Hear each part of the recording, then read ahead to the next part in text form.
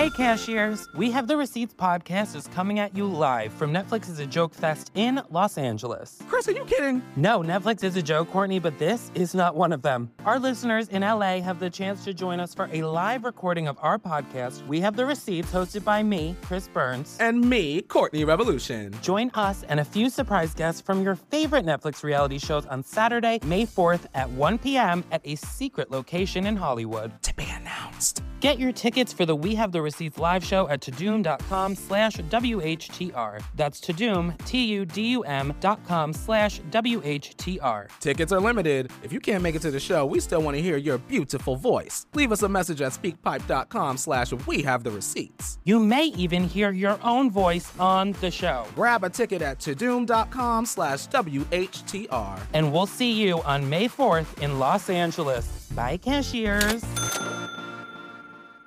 Welcome to You Can't Make This Up, a companion podcast from Netflix. I'm Will Trowbridge. I'm the editor of Netflix is a Joke, and I'm super happy to be hosting this week's episode. As you know, every other week on You Can't Make This Up, we bring in a new interviewer to talk about a Netflix series or film with special guests. And all of those stories are surprisingly true. This week, we're not solving any murders or joining any cults. Instead, we're getting to know Jim Carrey, Andy Kaufman, and of course, Tony Clifton in the Emmy-nominated documentary film, wait for it, Jim and Andy, The Great Beyond, featuring a very special contractually obligated mention of Tony Clifton. But we're just going to call it Jim and Andy. Jim and Andy uses behind-the-scenes footage from the set of Man on the Moon to document Jim Carrey's transformation into Andy Kaufman both on-screen and off. Here to talk about the film is comedian Michael Ian Black and the director Chris Smith. You might know Michael from the Netflix original show, Wet Hot American Summer, or maybe you listen to his insightful podcast, How to Be Amazing. Chris and Michael sit down to talk about how Jim Carrey, Andy Kaufman, and the making of this film has influenced the two of them throughout their lives. Quick note, when they talk about Spike, they're talking about Spike Jonze, who also produced Jim and Andy. But enough caveats, here's Michael Ian Black with Chris Smith. Hi, everybody. I'm Michael Ian Black, and I'm very excited to be speaking with the director, Chris Smith. Chris directed Jim and Andy, The Great Beyond. And I guess, Chris, if we can, I'm going to start with basics, probably things that you have answered 1,000 times before. But for our listeners who don't know, and I assume there will be some, can you give us a brief overview of the film and how it came to be? The movie's basically, on the surface, a look back at this time where Jim Carrey played Andy Kaufman in the film Man on the Moon. So there was around 100 hours of footage of Jim sort of method acting that movie and sort of, you know, where he became Andy for 4 months. And I think it was one of those things like we all have, which was a project that Jim always meant to get to, and it just sort of never materialized. And from what I understand, him and Spike had been talking about different things and maybe working on something together, and he had mentioned that this footage existed, and Spike being Spike sort of, you know, just held on to that idea and just kept coming back to it. And then eventually him and our other producer, Danny Gabay, approached me about coming on board and, you know, looking through the footage and potentially doing an interview with Jim or other cast members and seeing, you know, if there was something there. And so it really was. It originated between Spike and Jim, and then they came to me. What was it about that pitch that attracted you? You know, to be honest, I didn't know that much about Jim. I sort of just like live in my own world when I'm working on different projects, and so I found it really interesting, this opportunity to like learn about him and his experiences while making this movie. So, you know, I respected sort of the world that he had carved out in terms of movies and sort of, you know, I don't think there's many people that have been able to sort of create an industry around themselves and to that degree was something that just didn't exist before, you know. So can you describe what you mean by that world? Because I have a sense of it, but I'd like to get a sort of broader sense of what you mean. I mean, it's sort of just like, you know, there's new genres that come out, like rap music comes out. And it's like, I know that there was, you know, different comedians and artists that have existed before Jim, but I felt like when he came on the scene, it really was, there was this thing known, you know, that became known as Jim Carrey movies. And they sort of like, they all followed their own similar language and sensibility, yet they felt very unique in terms of the space that they occupied. And so I was, interested in learning more about that, just because when he was at his sort of heyday, I was like very much in a different world of like Sundance art films, and so was not paying as much attention to it. And I think in a lot of the circles that I was in, people probably sort of just wrote those movies off in some way of like, not being as serious. And it was really interesting to me to go back and take a look at them and realize that he was really like many steps ahead of us, just in terms of understanding, that each film had very deep significance to him and had themes and messages that were equally important, but just were sort of packaged in a way that I think appealed to a much broader audience. And what did you know about Andy Kaufman and his work coming into this project? Well, Andy, I was introduced to in high school through a friend of mine, and it was at the time where it was like, you'd get this worn VHS tape and you just watch it over and over again, and we were obsessed with him just because you'd never seen anything like that before, and it was weird because it wasn't like, it just sort of was like this thing that you were introduced to and you just didn't understand, from like from a high school brain in the Midwest. It was like you couldn't understand, like there were just so many questions, and I think that, so I remember at the time just getting into movies and filmmaking and thinking like, oh, I would have loved to make a documentary on Andy Kaufman, but this VHS tape existed, so it wasn't really an option for me because it was like it already had been done. And then I remember Man on the Moon came out, and I was thinking like, oh my God, they just went and made this, and like you could have done it again, I guess. And then it was interesting because it was like 18 years later, it comes back again in a way that I thought was like really like an interesting angle where you were able to revisit, Andy's career, Jim's career, sort of the way that they intersected in this, film Man on the Moon, and sort of how that had an effect on Jim going forward. In the movie, Jim, you caught him at and you talk about this in a very kind of introspective place in his life and in his career. What were you expecting when you sat down with Jim Carrey versus what you got? I didn't know what to expect. I don't feel like he's like that overexposed in the sense where I knew that much about him. And I also really like to go into documentaries not knowing that much because it just opens up a dialogue, and it's not, looking for answers that have been said a 1,000 times and sort of just like extracting those stories. So for me, it was, I had this long list of different topics and directions and questions that we could cover. We had been trying to schedule this interview for a long period of time, and it would come and it would go, and it was, everyone's schedules were moving. And then I remember it was like December 28th, and I got a call, and it was just like, Jim can shoot January 7th. And it was like, okay, well, we're going. And sort of like, it was nice because it happened very quickly. But, I didn't know what he would be willing to talk about, what was open. And he just sat down, and we had to send him all the questions before. And I remember when he sat down, he's like, I haven't looked at anything. He's like, you can ask me anything. And it was just like, it was so open, and there was just an immediate dialogue back and forth. And it was funny how you have questions, and it really just sort of went off the page and just went into a dialogue back and forth about that experience. And sort of, it would just like diverge into these tangents about everything else. You say you don't like to go in terribly with expectations, but what roads did you go down that really surprised you? Well, a lot of it, I think, just sort of happened organically, just from a dialogue back and forth. It would start with questions about Andy and the making of the movie. Then it would go into larger themes like, about identity. And again, to Jim's credit, often would take tangents that I, couldn't, that I was just along for the ride in a way. Like, I mean, I would definitely, like, we would be having a dialogue back and forth, but it was generally like there were a lot of things on his mind at that time that he was able to really convey and articulate in a way that I think really connected and still connects with a lot of people that see the movie, that just sort of are reflections on our own lives. So it was something that just was very organic in the way that it unfolded. We just had this dialogue that was about, 4 or 5 hours. And I remember, just walking away from that and just calling my editor and just being like, I think we have it. Like, we have everything. And I think when we started, there was an agreement that we could film 4 days. And, I'd done this other film, which was a single subject documentary. And it was like, we filmed, I don't know, I think it was like 15 or 16 hours over 5 days. And like, I very much expected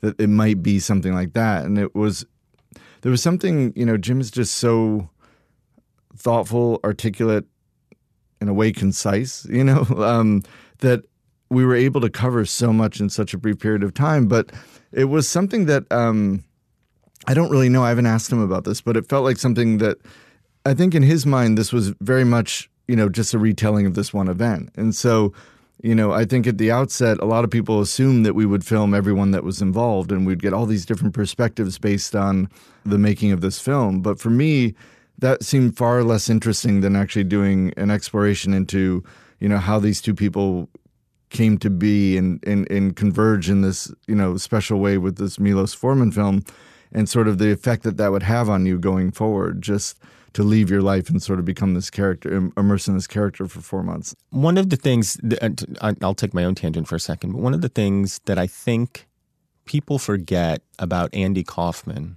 that I think Jim's performance as Andy Kaufman off camera reminded me, and I think maybe the audience will understand a little bit when they watch the film. A lot of people hated Andy Kaufman. They hated him from the time he went on SNL and did Mighty Mouse, and all the way through the wrestling stuff, and all the way through the Tony Clifton stuff. And that, in a way, what makes Andy Kaufman so spectacular isn't seeing Andy Kaufman. It's talking about Andy Kaufman and experiencing almost secondhand the way you did when you watched that videotape. Yeah. Did you gain any appreciation or lose any appreciation for Andy Kaufman's work in doing this film? No, it was a complete appreciation. It's like, we all know a lot of it, but like actually going back and looking at everything again and seeing that body of work is I think he'd be offended of calling it that. But just wait, why do you think he'd be offended by calling it body of work? I don't know. I mean, it just puts it into a context that just seems so annoying. I mean, he was just like doing things, and just like having fun and like exploring and pushing boundaries. And that was like, but just looking at that and looking at everything that he did or what he did with Bob and Bob Zmuda is his writing partner and friend. Yeah, or his brother. The Carnegie Hall stuff, and like I don't know. Just it made me feel like it was something that should be revisited often, and so I felt really happy to be able to work on this and get people to sort of through Jim and through that footage that exists, thankfully, I think people got reminded or reintroduced or introduced to Andy, which always seems like something the world could use. Jim and Andy, The Great Beyond, really focuses most of its attention on this process that Jim Carrey underwent in the making of Man on the Moon, where he, to the best of his ability, inhabited, and he talks about it in a very literal way, inhabited Andy Kaufman, and then also Andy Kaufman's character, Tony Clifton. I don't even know how to phrase this. He went so deep. He went all in on this thing. Did you get a sense from him whether he felt like that, as 20 years later, was that the right move? Was that the thing to do? Was that the only way he could have done it? Yeah, I think looking back that he felt it was – I think he still feels very, confident in his approach to playing Andy. And I think like the more that you study Andy Kaufman and sort of look back at all of his material, I don't really think that there's another way you could do it. I mean, obviously like an actor could just sort of play this role. But I think when you see like – the sort of wild-eyed energy of the way that Andy lived his life, which was almost playing a character as well, it felt like it was like an applicable approach because it's, Andy, I think very much lived a character in some ways, the choices that he made in, with the wrestling or the many sort of stunts or performances that he would do in the real world. And it was definitely, I think, for Jim, taking on that approach made a lot of sense. And I think looking back on it, I don't think that there was any hesitation that was the right decision. One of the amazing things from an acting point of view, being an actor myself, and looking at that footage is the kind of utter madness it created on that set. Yeah. There's a misperception, I think, about actors in general that when they play characters, because you hear these stories on occasion, Daniel Day-Lewis doing this for Lincoln, I think there's a misperception that this is a common thing. It is far from common. I've never met anybody who does this, and I think I would be scared for their sanity if I had. And yet clearly this approach can work. Did you speak with anybody from the production itself, off camera or in subsequent interviews, who had any perspective on what it was like? I didn't actually. I think the plan was to start with Jim. And in my mind, I was just very hopeful that could be the movie. And so I think had that interview not gone well or it just didn't sort of give us what we needed, I think at that point we would have tried to do subsequent interviews with all the cast and with Milos.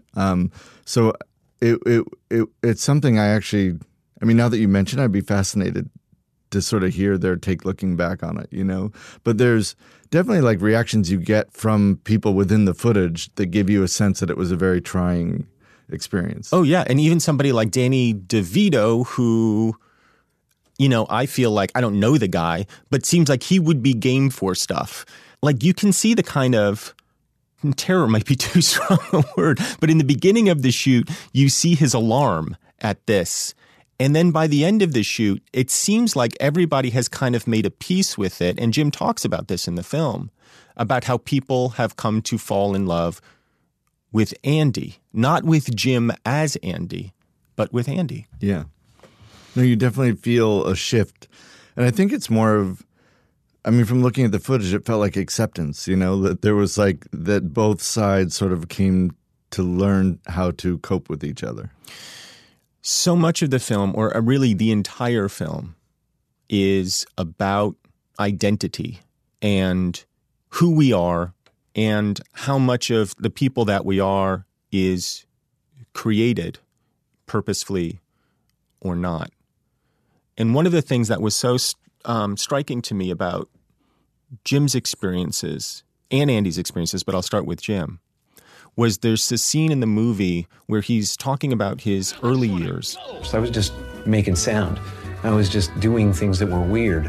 And I'd go home and I'd lay on my bed and I'd think, what do they want? What do they want? What do they want? What do they want? Okay, so let's practice. It wasn't what I wanted. I knew what I wanted. I wanted to be successful. I wanted to be a famous actor.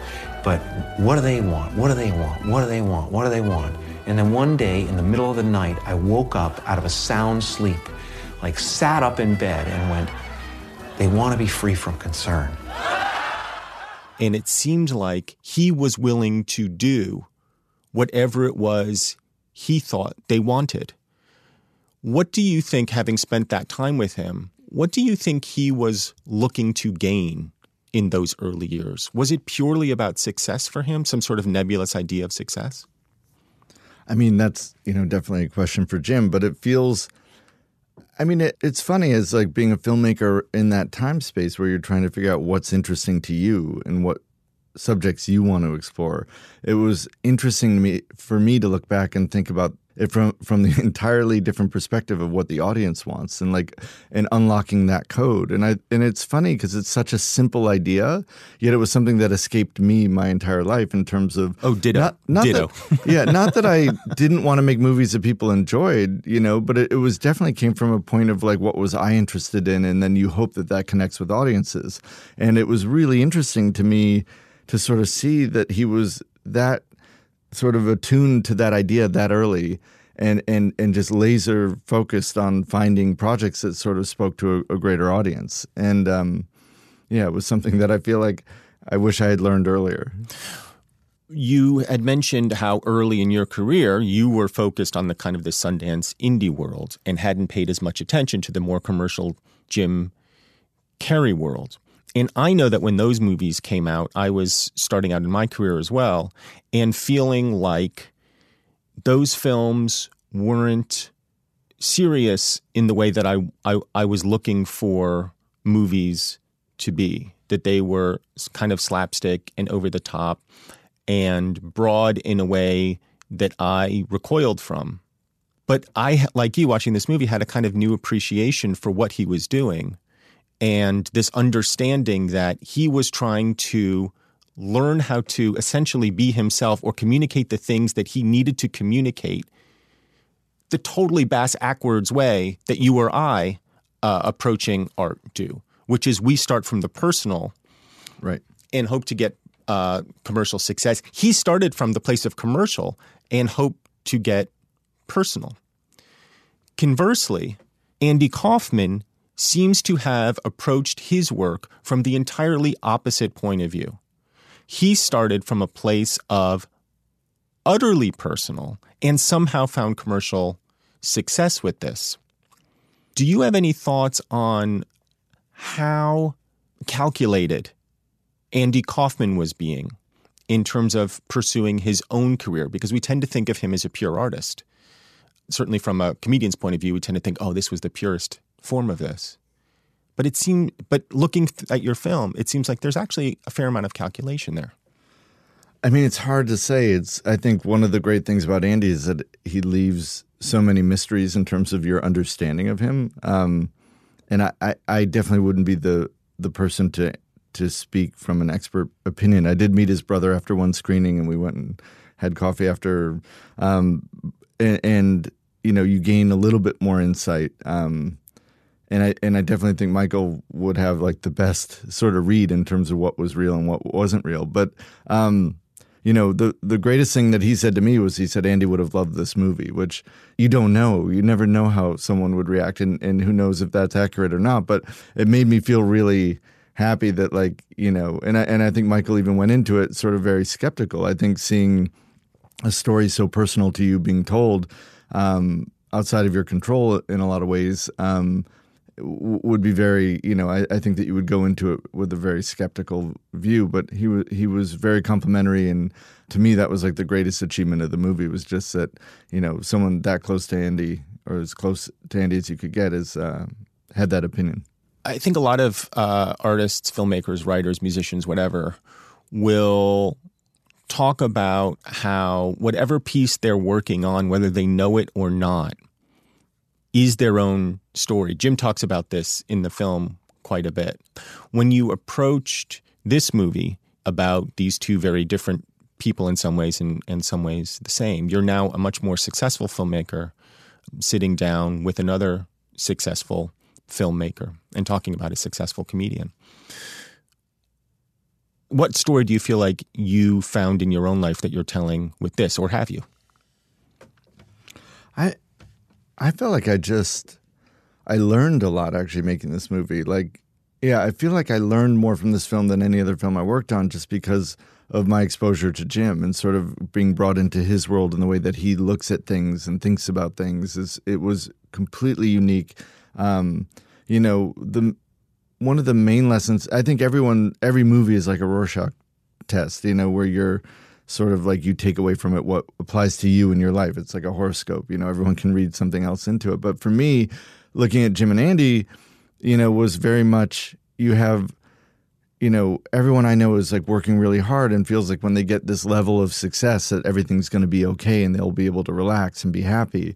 And you have somebody who's made it to the, you know, achieved everything that they hope to achieve in life and is still struggling to find peace. And he talks about that. And to me, that was the most harrowing thing of the movie, was just, you know, you've had somebody that went to the other side of the mountain and came back and said there's nothing there.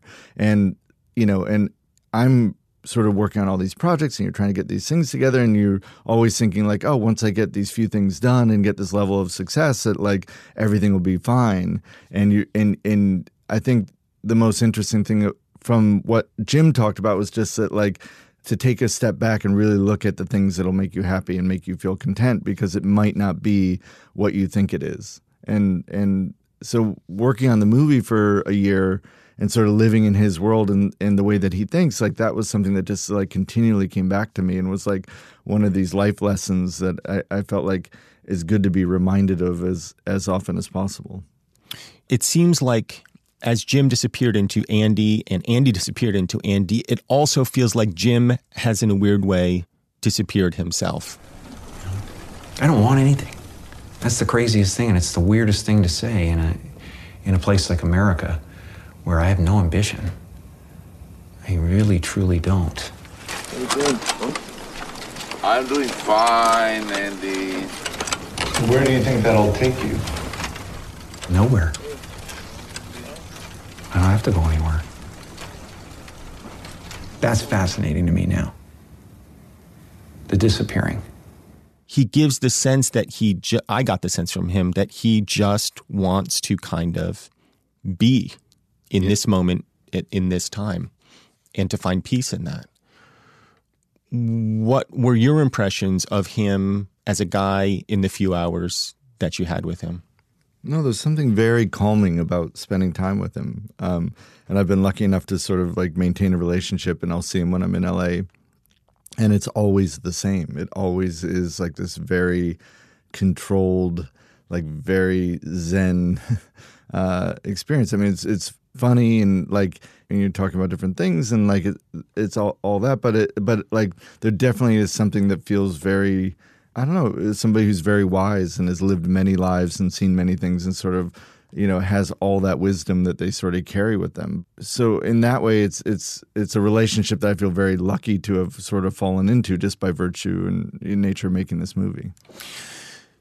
There's a segment in the film which exactly parallels something that happened in Andy's life when Jim is recreating the wrestling scene with Jerry Lawler. Right. And ostensibly gets injured doing this scene in exactly the same way that Andy Kaufman got injured. And it's clear from watching that this was staged. It's clear from Jim's recollection of it, although he never says it, that this was staged. But it raised a kind of question for me, because one of the things that's going on throughout the film is that Jim Carrey as Andy Kaufman is belittling Jerry Lawler constantly. And Jerry Lawler does not have time for it, is furious. Yeah. At that point, it was not me, you know? It was not me. I was not making choices based on what Jim does. I was making choices based on what Andy does. And Andy does the choice that makes you want to leap over the barrier and throttle him. I guess I'm thinking about what Andy was really like. And as far as I can remember, it was like he was very well mannered. I mean, he always referred to me as Mr. Lawler, that sort of stuff. Jim Carrey's coming up behind me, doing all this kind of stuff, shoving me.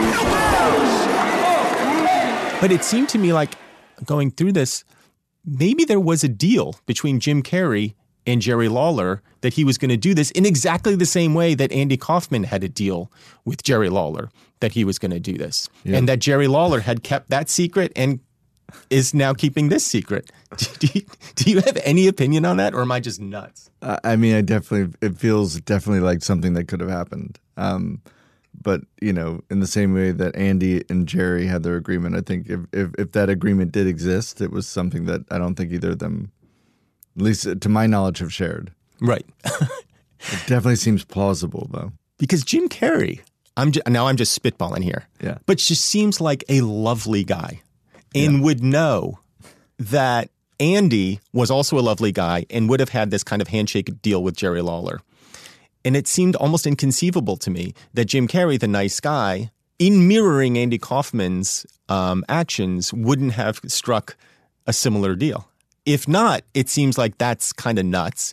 And if so, and the fact that neither of them have disclosed that seems equally nuts. Both possibilities to me are nuts. But this also falls into the category of something that I'm glad we don't know. Of course. You know? It's kind of fascinating to not know. I know what I'm rooting for. Yeah. I'm rooting that they made a secret deal and that he would treat him like shit on set and that Lawler would be in on it. Was there anything that you wanted to know about the movie or about Jim or his life that you feel like you walked away not knowing? No. I mean, that's the thing, is that there was nothing that was off limits, you know?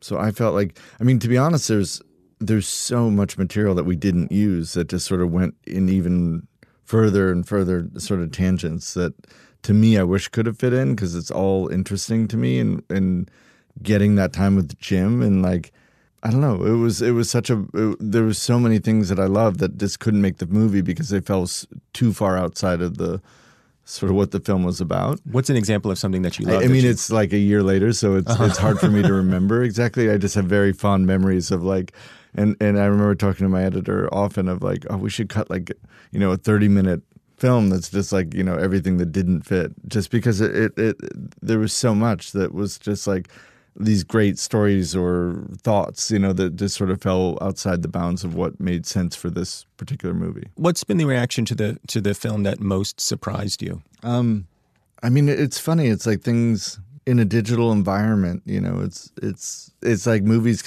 are consumed so often now in living rooms, and it's like you're not part of that dialogue. I think almost more than any movie I've worked, well, I wouldn't say more, but it definitely was a fun film to sort of watch with a group of people and sort of have dinner afterwards and just sort of talk through sort of just different people's impressions of his choices that he made, you know, and everyone has their own opinion. And that's like always engaging, just because it's something that like people, and also I think people take so much away from this movie in terms of, you know, there's so many themes that Jim's talking about in terms of fulfillment and sort of identity and the things that are important, you know, in life. And to me, it was like, yes, it is this movie that retells this event, but it's really about, you know, so much more. And I think that to me was the part that was most engaging and exciting and unknown going into it, because you just didn't know if you would get there.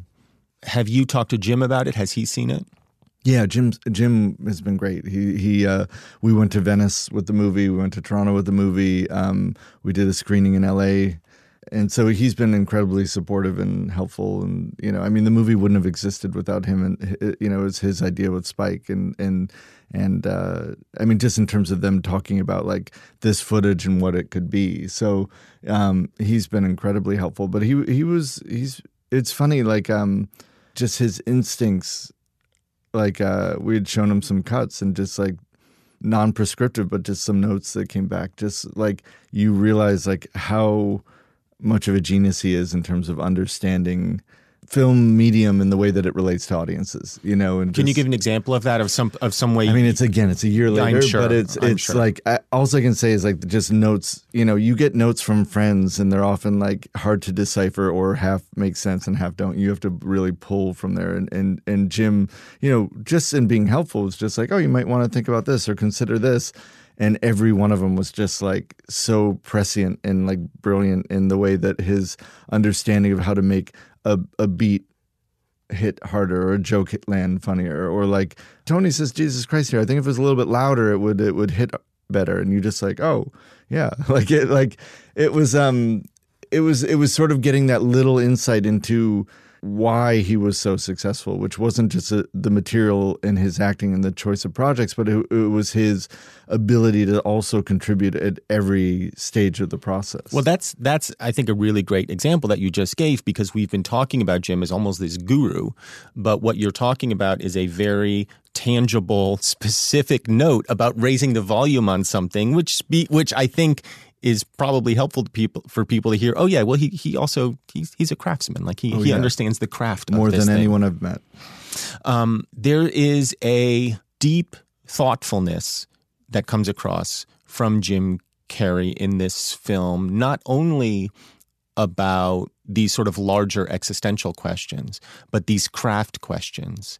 This idea of sort of looking down the road and taking the most direct route there, even when you sort of get knocked about. He talks about not getting SNL, for example, and how he had to remove the character of Jim Carrey that we knew from the early 90s to kind of exist as Jim Carrey the person, the human. Yeah. At some point, when you create yourself to make it, you're going to have to either let that creation go and take a chance on being loved or hated for who you really are, or you're going to have to kill who you really are and fall into your grave grasping onto a character that you never were. And you said that those conversations have really been inspirational to you and made you think about all of this stuff, and did for me too. Are there any, like, and you don't have to tell me what they are, but like, are there specific actions in your life that you have taken as a result of those conversations that you may not have taken otherwise? I think in the moment of making the movie, it was more like present. And I remember thinking, like, at the time, I was like, oh, there should just be like an audiobook that you listen to, because it's like there's so often that we have these patterns that we fall back into, which aren't always in our best interests. And I felt like when I was living the movie, I was definitely living Jim's philosophy in a lot of ways, just because it was something I was listening to 3 times a week. And yeah, I mean, it's just funny. We get busy and we fall back into patterns that we've had. And you know, just talking about all this today, just is like I'm immersed in a bunch of different projects right now, and it's all consuming. So you're just sort of like moving on in a mechanical way, and you're not taking that step back to look at things from a broader perspective. And it's funny just having this dialogue, you realize like, oh, that, you know, just being reminded to take that step back and look at things, you know, with all these things in mind is very important, and it's often overlooked. And as we conclude, it's worth saying that Jim seemed to take a lot of that inspiration from Andy. I got the sense that he was, dismissive's the wrong word, but you asked him at a certain point, would you be who you are without this film? And he kind of says, well, no, because everything that we do informs us. Right. But at the same time, it feels like he really learned a deep lesson from Andy Kaufman about this idea of being present and being open to the wonders of whatever is going on in the moment, at that moment. And there's a kind of damn the torpedoes attitude about all of that. And that ultimately the person you're honoring in your work has to be yourself and your sense of whatever wonderment you bring to it. Did Andy, looking back now, I feel like I've gotten a sense from you of what you take away from your relationship with Jim. Similarly, what do you take away from your relationship with Andy? I mean, you know, in talking about it, I just wish I lived, you know, that you thought about living that way more, you know, that anything's possible. I mean, it's not that I ever think that you can't do something. It's just, you know, this idea of like looking at things from a 180-degree perspective and pushing boundaries, and like, and not just to do that for the sake of doing it, but just, you know, I think that it's often easy to fall back into a space that is familiar. And I feel like Andy was constantly challenging himself to look at the world differently. Yeah. And it's something that I feel like all of us could do more often. The film is called Jim and Andy, The Great Beyond, featuring a very special contractually obligated mention of Tony Clifton. The director is Chris Smith. My name is Michael Ian Black. It has been a real pleasure to speak with you about this really wonderful, moving film, and thanks for coming in. All right, thanks.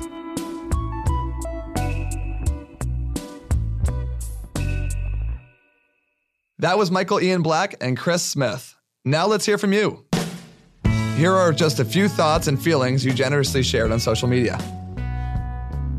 Kenny MC 1985 says, I don't know if I've ever watched something that made me second guess the human psyche more than Jim and Andy.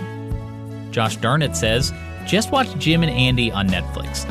I don't even know what's real anymore. At WZ Rebel tweeted, did I enjoy Jim and Andy? I've been asked that a lot. How could I not? And then there's a picture of the guy who tweeted, and he is in full Tony Clifton gear, standing next to a pretty concerned-looking Jerry Lawler. And that's it for this week's episode. We'll be back in 2 weeks to dive into the Netflix original documentary film, Amanda Knox, not a comedy. It's streaming now wherever you watch Netflix.